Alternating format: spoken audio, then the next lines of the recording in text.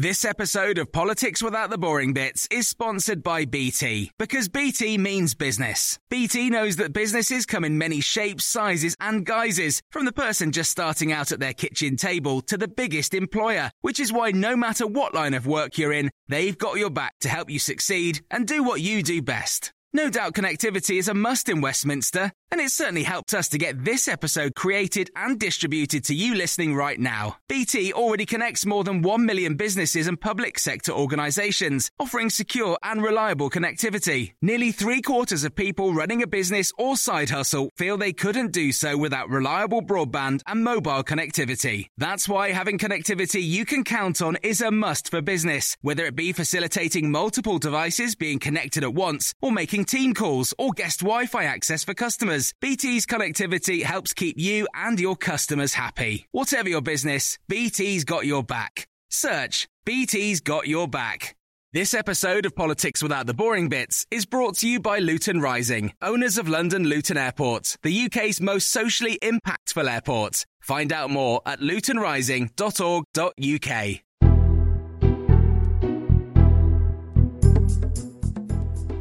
Hello, this is the Red Box Podcast. I'm Matt Chorley, bringing you the best of my Times radio show, Monday to Thursday, 10 till 1. It's a new week, and as ever, we try to focus on the positive. So on today's show, we are discussing your big ideas. A competition has been launched. £25,000 up for grabs for big policy ideas that could make the country better. So I asked you last week to send them in. We had so many, and we whittled them down, and we've got some of the best coming up, and some policy experts pick over them to say whether or not they would work. But first, it's our columnist panel. It's Monday, so it must be Liberace. That's Libby Purvis and Rachel Sylvester.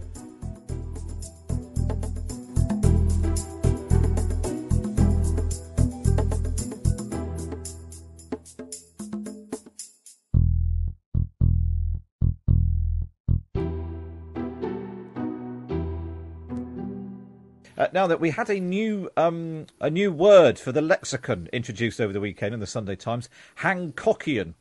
It's apparently the word used by Boris Johnson, of all people, to describe a target which is a little bit unrealistic, or certainly stretching, I think is how Matt Hancock would describe it.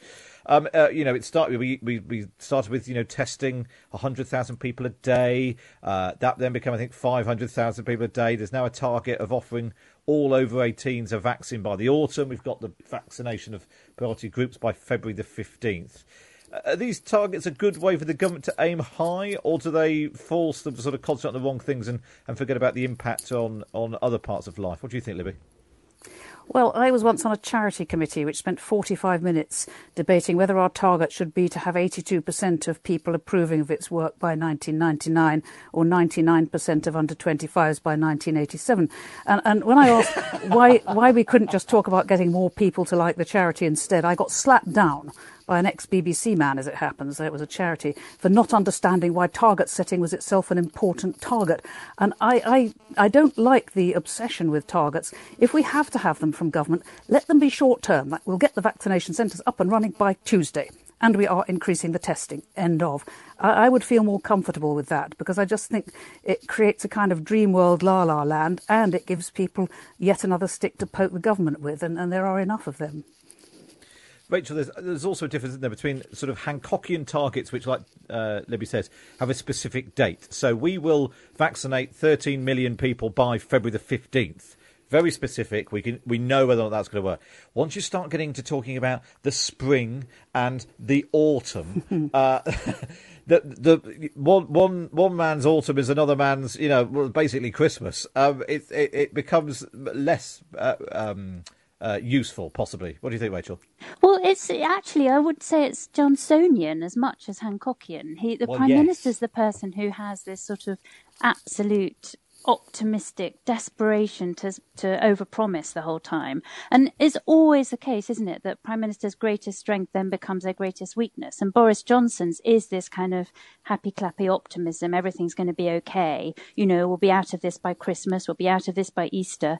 Whereas actually there's a danger with that you then it becomes wishful thinking, and then also as soon as you're over-promising and under-delivering, you then you end up losing public trust. And now more than ever in a pandemic, you need the public to trust what the government's saying. And if they're constantly over-promising and under-delivering, then that's going to have a real impact on public health and what people do, because they're not going to believe them when they say, actually, it is now really bad, you've got to stay at home. Yeah, Libby, it did make me chuckle when I read that Boris Johnson, I think Simon Case, who's the new cabinet secretary, were mocking Matt Hancock. I went back and looked at it, and you remember that in March, Boris Johnson said we're going to turn the tide in 12 weeks. Yes. In May, we were going to be near normality by the end of July. By July, it was significant normality by Christmas. Exactly. In September, it was back to normal by Christmas. By October, some aspects of our lives will be back to normal by Christmas. And then by October, very different and better by spring. Then Christmas became the new Easter. And now we're being told autumn. Well, honestly, this year has been like being taken through a horror movie by Bertie Wooster, hasn't it? With the Prime Minister's speeches. I love bouncy optimists. I am one myself, but you just need to rein it in. And I think the over-promising has been a big problem. I hope what's happening at the moment is they're under-promising, and we're all going to be out of it sooner. But that's the kind of bouncy optimist I am. Luckily, I have no power. Rachel, I'm going to make the counter-argument now, that if Boris Johnson had stood up in March and said, listen, it's going to be 18 months of misery, get ready for it, gird your loins, brace yourselves, it's going to be just hideous for the next 18 months, would we have gone along with it? Is there a part of the Prime Minister's job is to whether or not, we look back and laugh and say, well, he got that wrong, it's just to get us to stick to what we're supposed to be doing right now, and if that means dangling a bit of normality a bit earlier than it really is realistic, as long as that gets us to do what we're supposed to do, like, this current lockdown we're in.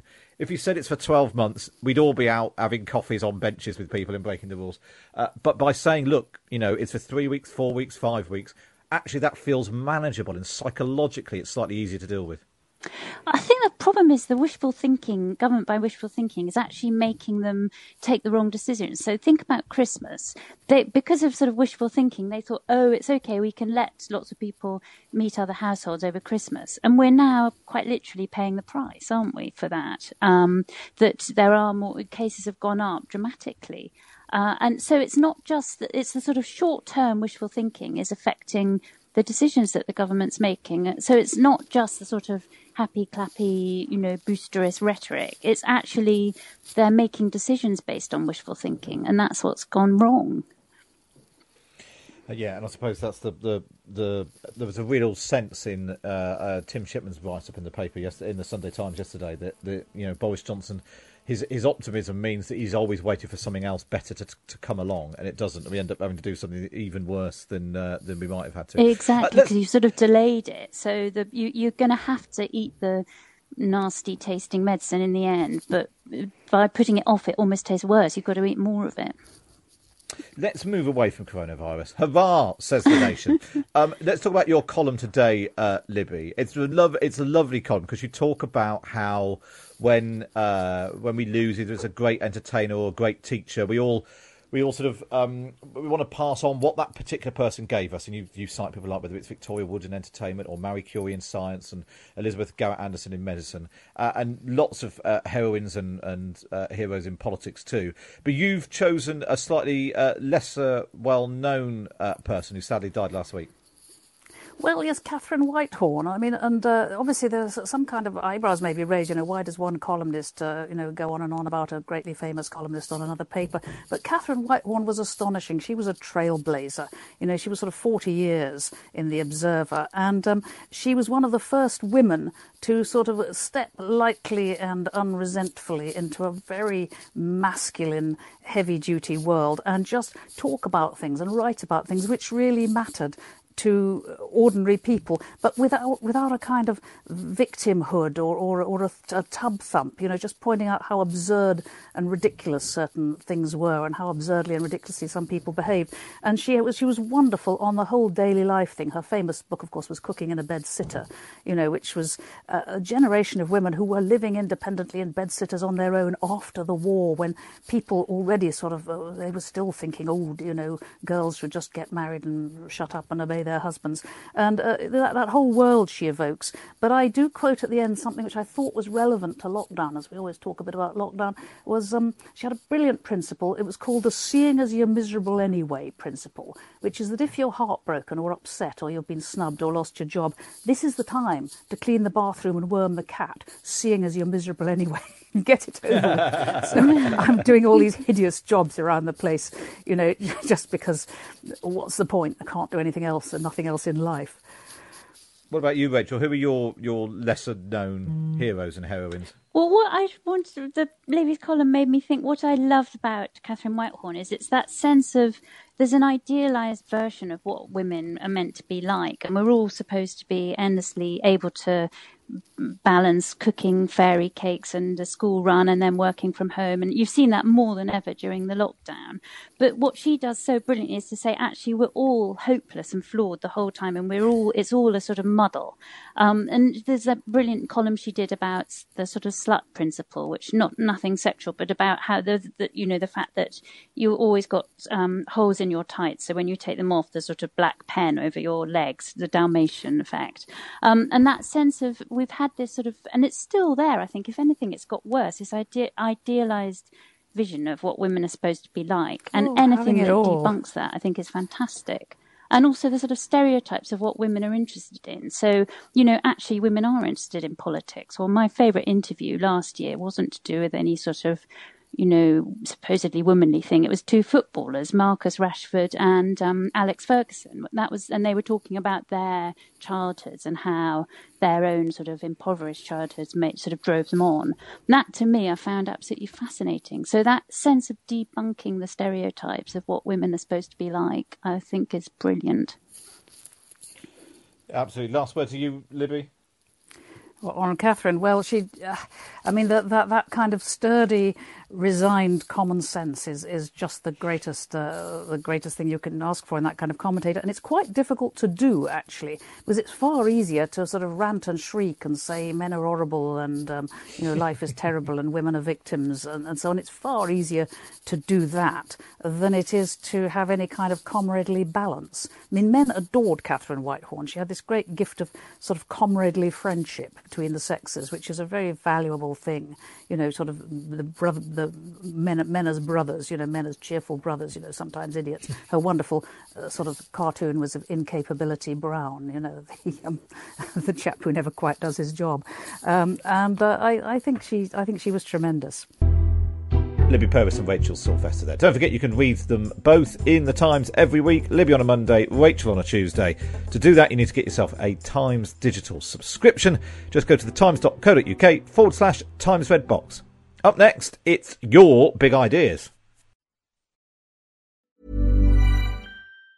When you're ready to pop the question, the last thing you want to do is second-guess the ring. At BlueNile.com, you can design a one-of-a-kind ring with the ease and convenience of shopping online. Choose your diamond and setting. When you find the one, you'll get it delivered right to your door. Go to BlueNile.com and use promo code LISTEN to get $50 off your purchase of $500 or more. That's code LISTEN at BlueNile.com for $50 off your purchase. BlueNile.com, code LISTEN. Quality sleep is essential. That's why the Sleep Number Smart Bed is designed for your ever-evolving sleep needs. Need a bed that's firmer or softer on either side? Helps you sleep at a comfortable temperature? Sleep Number Smart Beds let you individualize your comfort, so you sleep better together. J.D. Power ranks Sleep Number number 1 in customer satisfaction with mattresses purchased in-store. And now, save 50% on the Sleep Number Limited Edition Smart Bed for a limited time. For J.D. Power 2023 award information, visit jdpower.com/awards. Only at a Sleep Number store or sleepnumber.com.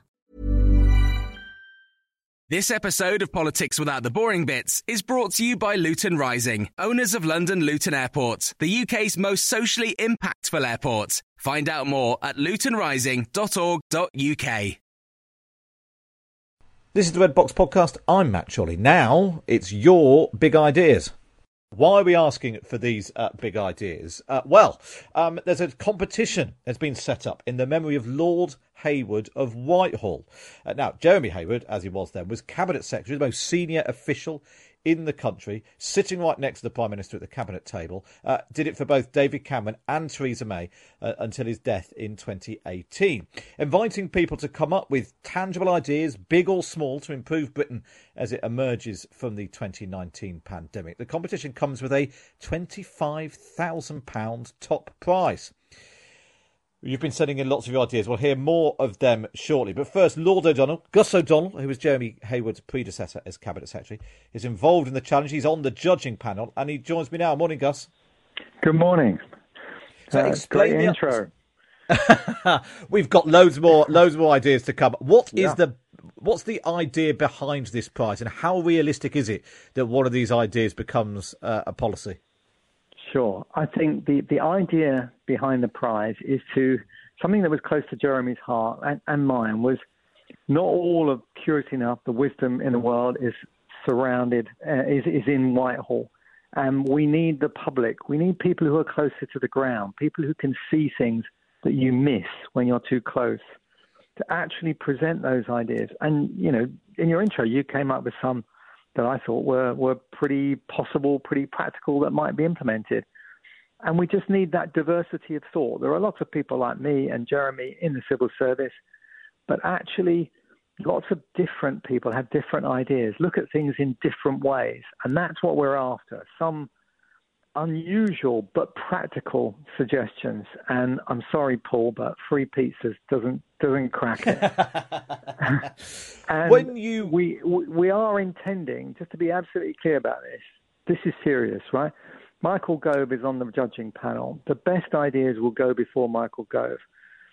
I've been talking to people in the Treasury. The Treasury is really interested in this. There's a spending review coming up. We will put the best ideas to the Treasury for them to think about in the spending review as well. So I can not guarantee that any of these will be taken up, but I guarantee that we'll put them in front of people who have the power to make those decisions. What a great opportunity for someone who's spent, months or years yelling at the radio. Why don't you just do this? When you were the Cabinet Secretary, sitting at the Cabinet table, surrounded by ministers, how much was it a job in which you saw lots of good ideas, come to die, get tied up in red tape? Is that really what happens with the good ideas? Or do most of the good ideas, are they the ones that survive, and there's always a reason why what appears to be a good idea doesn't go forward? Yes, in general, you'd like to think that the good ideas mostly come through. And, I've lived there and I've seen... But what I've seen is outsiders. I talk about people like, dare I say, Dominic Cummings, Steve Hilton, lots of these kind of unusual special advisors. And they come in and they throw 10 ideas at you. And to be honest, quite often 9 of them are completely stupid, right? And you spend your time stopping them. But there's one in there that's a gem, and it's worth its weight in gold. And it's getting those sorts of ideas from people. And mostly they're ones that are apparent from someone who's very close to the action. So someone who's working in a charity, someone who's working in a local authority. They're the kinds of things you can miss when you keep looking at the big picture. And is there anything a big idea which has caught your eye at the moment? I know you don't want to preempt the competition, but anything, maybe you're going to, presumably you can't enter if you're a judge, but if you were going to enter, what would be your big idea? My big idea would very much be around the education side of things, and think again about what's the goal of education. I think when we've seen these exams cancelled and all the rest of it, beginning to think, well, what actually is the goal of education just passing certain exams, or is it to develop people who will have worthwhile and satisfying lives in the future?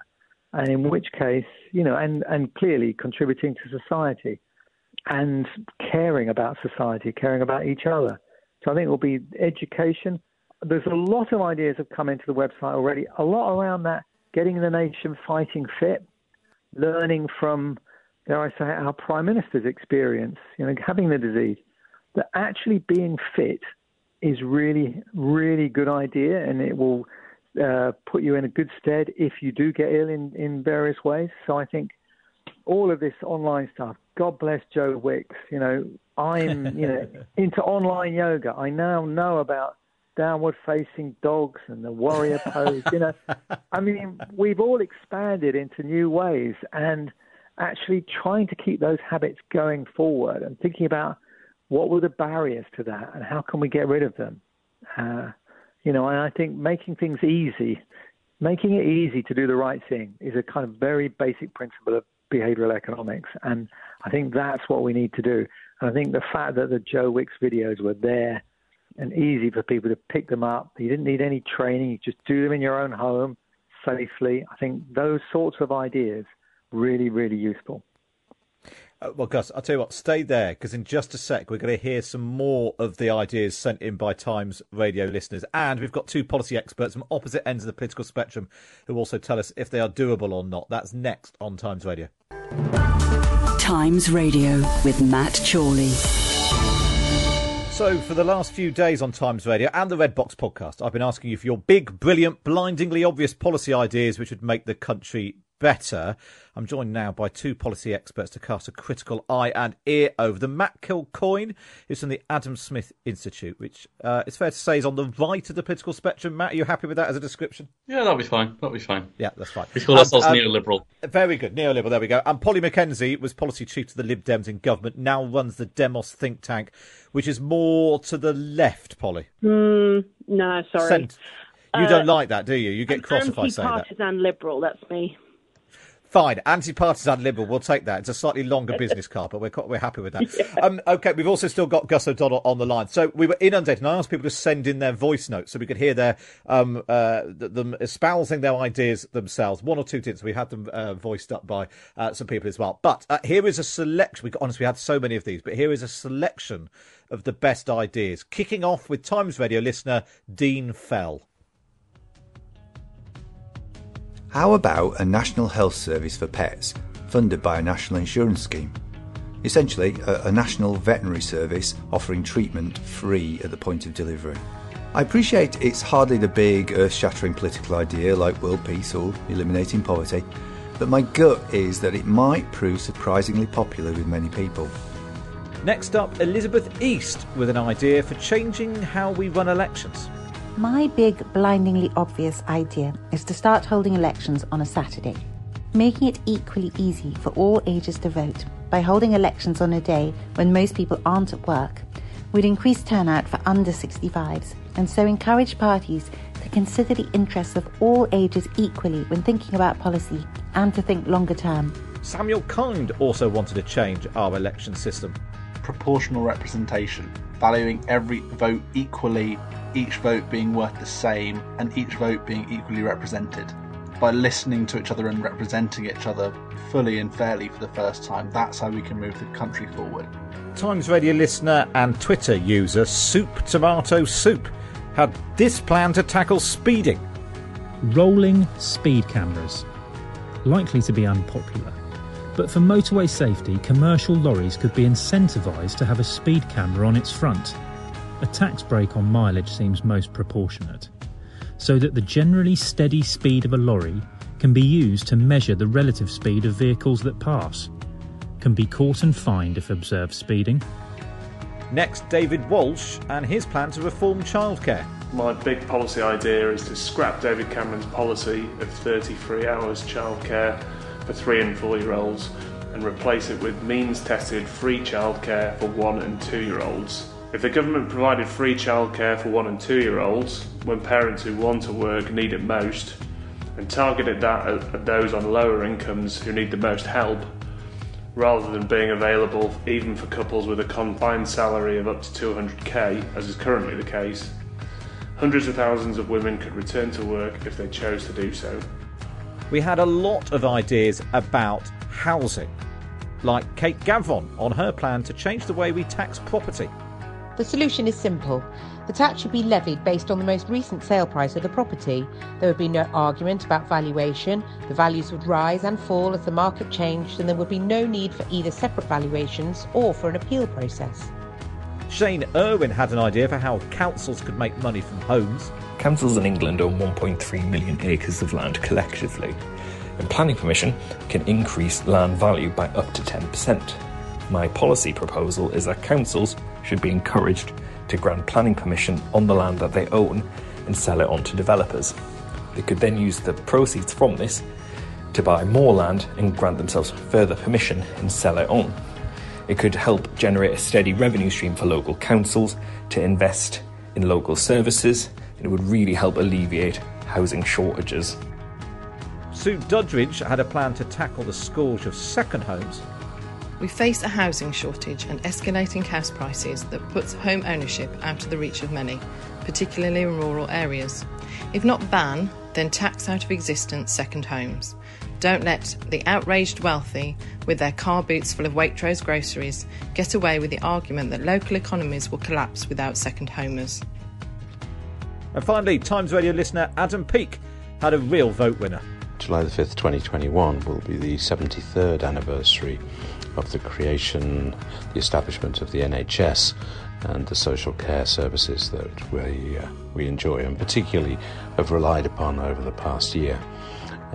July the 5th is a Monday this year, and I suggest that we establish a new national bank holiday, a day to remember not just the NHS and the care services we enjoy, but all of those who have provided and will continue to provide services we rely upon. Everybody needs an extra holiday, and it's a good thing to remember. Well, a lot of ideas to pick over there. Before we come to Matt and Polly, Gus, because I know you've got to leave us in a couple of secs. Gus O'Donnell's still with us, former Cabinet Secretary. Any in there that leap out to you as being a good idea, Gus? I love the idea of making elections more democratic. The constituencies are very, very different sizes, and there have been various suggestions about making them the same size so that votes count the same. I like the idea of having elections on Saturday. I think that's really good. That's one that I would go for. Housing and the tax on the sale price, I mean, we all know I was around when we put council tax in place to get rid of the dreaded poll tax that was before it. Improving council tax, making it more progressive, as was intended right from the start, is massively important. You might have to tweak that one, I think, a bit. So I think great ideas. Brilliant that they're all coming through, and good luck to everybody and let's have lots more. And if people want to enter properly, how do they go about doing that? Right, go to haywoodfoundation.com, and there's two. There's the first part is the key challenge or opportunity presented by the COVID pandemic, and then the second part is the really serious part. How do we fix the problem? How do we capitalise on this opportunity? And that's where the £25,000 prize is. We are very keen to get as many entries as possible, and for them to focus on really practical things that could be implemented. Gus O'Donnell, Lord O'Donnell, thank you very much for joining us on Times Radio. Right, Matt Kilcoyne from the Adam Smith Institute, Polly Mackenzie from Demos. Let's pick through some of those. Let's start with you, Matt. Are you a fan of a free NHS for pets?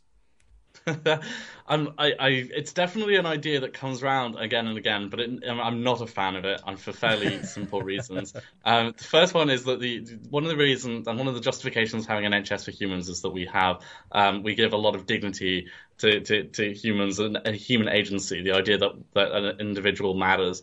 Although a lot of people really do care about their pets, and they really do want them to get the best of care, there is still a level of ownership over a pet. There's a personal responsibility that you have for your pet, and they bring you a lot of personal joy. And the idea that you then had a social cost, a huge expense, is like a real big worry for me. And actually, the NHS, when it was first set up, included things like opticians and dentistry, and all sorts of other elective surgeries that we now see as sort of, enhancements issues because it creates a huge amount of demand, whereas it actually doesn't increase the level of supply. And increasing the amount of veterinary service would be just a huge way of increasing the amount of demand for veterinary services without increasing the supply or quality, and therefore not increasing the level of care that actual pets get at the end of the day. So it would just be a huge money drain for me. But it would be immensely popular. People love their pets. And it would be a disaster for everybody, other things that aren't quite as sexy or as cute or as cuddly as their pets.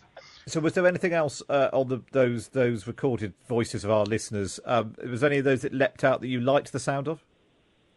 I quite like the Saturdays, elections on Saturdays. Originally, this was because you had pay packets on Fridays.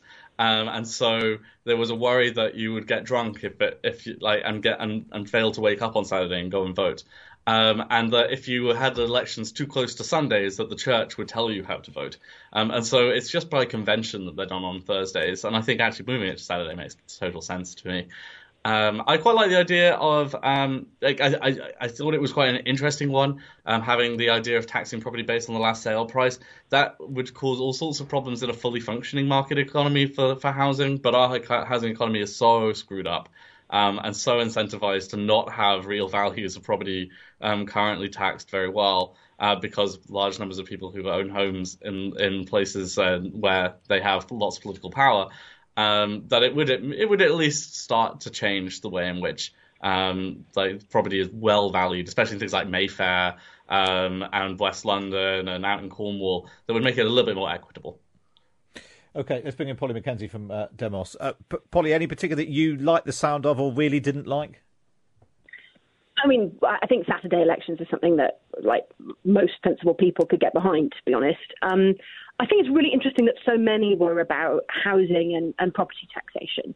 You know, after the Second World War, there was this agenda to basically nationalise pretty much everything, the commanding heights of industry, and it sort of sucked in all sorts of things to national control, including your right as a landowner to do basically what you wanted with your land. It said that right now belonged to the state, and the state would give it out through planning permission according to a kind of complicated bureaucratic process. So it took it completely away from market forces. Over the course of the last 80 years, we've slowly liberalised and denationalised almost everything else that we nationalised in the post-war settlement. But we have kept and retained, partly because, exactly like Matt says, the people who benefit from this protectionism around land and planning permission are those who own houses, who are those who vote Conservative very often, or older people. They want to protect assets. So we've got this problem whereby, because we nationalised and have never really dealt with our planning permission system, we ration housing in this country, and then we pump huge quantities of money into this rationed number of houses through allowing people to have second homes, as one of your listeners mentions, but also, crucially, especially right now, these really, really low interest rates. So it's no surprise the prices are going up and up and up, and we end up with a completely pointless value of our house. I can only get out the money supposedly in my house if I sell it, and then I've got nowhere to live. So I'm not sure any of the ideas are perfect, but I think that your listeners are completely right that across that system of housing, we're just in a mess. We need proper ways to build enough houses, and then you wouldn't need to worry about some people having two of them if they were genuinely enough for everybody, and people had to pay for the assets that they were accruing appropriately with the tax system instead of effectively being subsidised to hold assets in property rather than in other things that might be more productive for the economy. Yeah, we did have loads and loads about housing, so I think everyone recognises it's a problem that needs tackling, albeit with different solutions. Okay, let's stop talking about Times Radio listeners' ideas, and let's talk about your ideas instead. Matt, maybe you've already entered, but what would be your big idea to try and win this £25,000 competition? Oh, I bought everybody I know about this, but I would have free movement between Canada, Australia, New Zealand, and the United Kingdom. And I would do it tomorrow. I do it yesterday, but I do it tomorrow to allow anyone who has a job offer or has a place of study the right to live and work here in the UK if they're from the other Five Eyes countries, effectively, minus the US. It allows us to say, okay, fine, Europe wasn't right for us. These are countries which we know people are very, very popular, are very, very pro. They don't even see them as being separate countries or foreign countries. They see them as the place where Auntie Val lives or the cousins live. And it would be so simple, such a powerful bloc, geopolitical bloc. It would automatically be the third largest economy. It would be, by area, it would be the largest country in the world. It would span the world, and it would be a real difference in terms of, like, it would just change the way that we think about the world. Instead of being an island on the edge of Europe, we'd start to be that global Britain that we've said we've wanted to be for decades. I might resist asking Polly what she thinks about Matt's idea, because then Matt might have to say what he thinks about Polly. Polly, what's your big idea? So I think we need to completely transform the way we do benefits in this country, which is a bit dangerous because I was involved in transforming them before with Universal Credit, which is a complete mess. But basically, I think we should abolish the DWP. Lots of people get money off the DWP, like pensions or whatever. It's completely unconditional. Why is the DWP doing it? Handing out money, give it to the Treasury. And then if people are out of work for other reasons, there's basically three reasons. One, there aren't the jobs in the economy. Well, in the end, the business department should be dealing with that. Two, they haven't got the skills that they need. Well, the business department should be dealing with that and through education. And the other reason is if people have health conditions. And all of that should be transferred to the Department for Health, which should be radically localised as well, and through personal budgets, giving people the opportunity to find and build their own package of support to get themselves back to work through improving their health. So there's been kind of pilots of these things, kind of independence and kind of combined payments. But we have this fundamental assumption that most people can't really be bothered to work, and you actually have to have a whole conditionality regime to sort of poke people because otherwise they won't want to work. The reality is the vast majority of people do want to work. What they can't do at the moment is control the money that is allocated to them in order to plan it and make it so that they can get back to work. So no more Department for Work and Pensions. If people are sick, they should be getting complete comprehensive care through Department for Health. And if they need skills, then the Education Department should be worrying about it.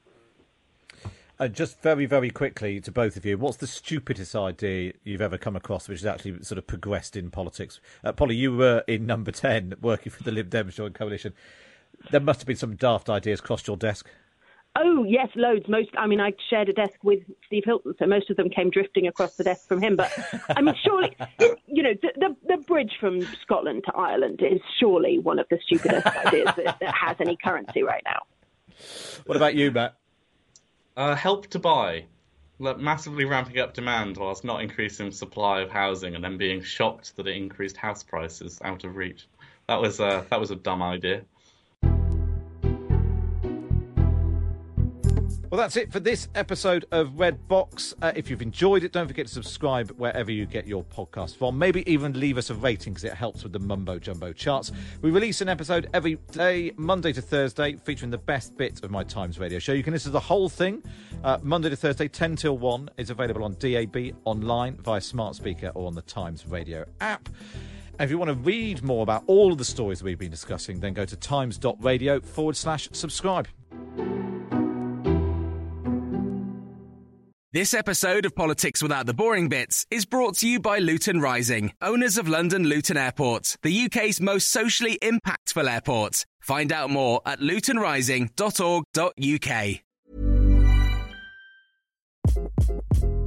Hi, this is Craig Robinson from Ways to Win, and support for this podcast comes from Invesco QQQ, the official ETF of the NCAA. The future isn't scary. Not realizing its potential, however, could be. Just like on the recruiting trail, I've seen potential come in many forms as a coach. Learn more at Invesco.com/QQQ. Let's rethink possibility. Invesco Distributors, Inc.